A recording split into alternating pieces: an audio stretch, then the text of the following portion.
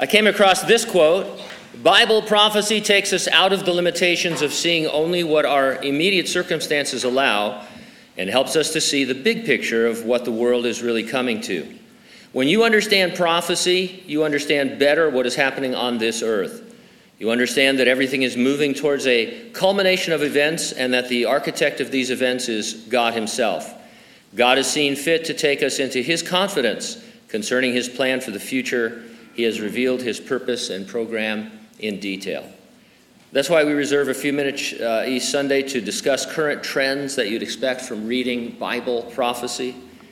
We're futurists. We interpret all unfulfilled prophetic passages, there's about 500 of them, as future events that are going to occur in a literal, physical, apocalyptic, global context. We look at stuff like biometrics, artificial intelligence, cashless commerce, the manipulation of human DNA, global government, and the exponential growth of human knowledge, and the rebirth of national Israel. These are all end times phenomena the Bible has a lot to say about, and all of them are increasingly trending in the news. I came across a 2018 op-ed piece by a humanist. In it, he ridicules Christians like us who he says should read a few centuries beyond Revelation 13. His off-the-cuff analysis of Revelation 13 isn't wrong. He writes, "One day, some authority figure is going to come along and make us all wear some kind of mark or implant on the right hand or forehead as a precondition to participating in worldly affairs. But if you get the mark, watch out, you won't be able to enter God's kingdom." And so he's being sarcastic, of course. He doesn't believe that, but it's a pretty accurate summary of what Revelation says. Regarding advancements in technology, he writes, "In the natural progression of technology, first came national ID cards, then RFID implants, and now we're about to enter the era, presumably, of neural lace. Meanwhile, standard biometric technology has become increasingly accurate, widely available, and varied. Technology can now be used to identify individuals by recognizing their face, fingerprint, palm, iris, and voice." Now, the writer definitely understands the similarity of the Bible's mark of the beast to this advancing technology. His only argument is that to take the Bible as a literal future prophecy is, as he says, religious hysteria influenced by madcap prophecies from the first century. And so it's amazing. As a Christian, you read it and think he's talking about exactly what's happening, but instead of putting it together, he says, but these are just madcap prophecies and fringe individuals. All we do is recognize that the things that the Bible predicted over 2,000 years ago seem to be happening today.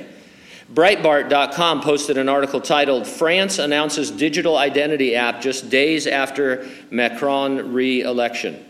Here's some excerpts from that article. It says that the French have been forced to grow accustomed to using digital apps to access a wide range of services during the coronavirus crisis with the introduction of the Pass Sanitaire, meaning health vaccine passport.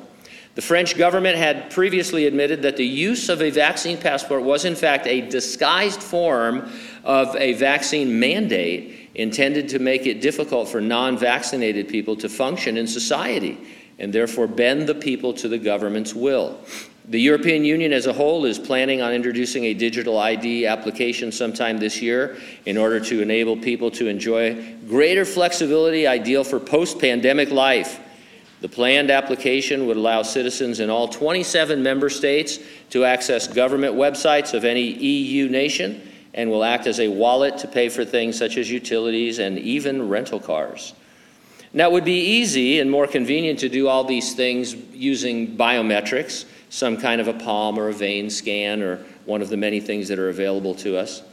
And speaking of the Antichrist, which we weren't, this is getting a tiny bit sensational. I'm just going to throw this out there. I think we've talked about this a long time ago, but the French President Macron, he just ran and won re-election. He's a globalist, wants a one-world government. His real full name is Emmanuel John Michael Frederick Macron. Don't you wish you were important? I'm going to add a few middle names. His names mean the following. And I'm just going to give you the meaning of his names. You might think of the Antichrist, you might not. Emmanuel, God with us. John, gift from God. Michael, who is like God. Frederick, peaceful ruler. Macron, a written or printed mark. I find it hysterical that, and that's all true, by the way. I mean, I don't know. I'm sure his name adds up to 666 somehow, because so does yours. But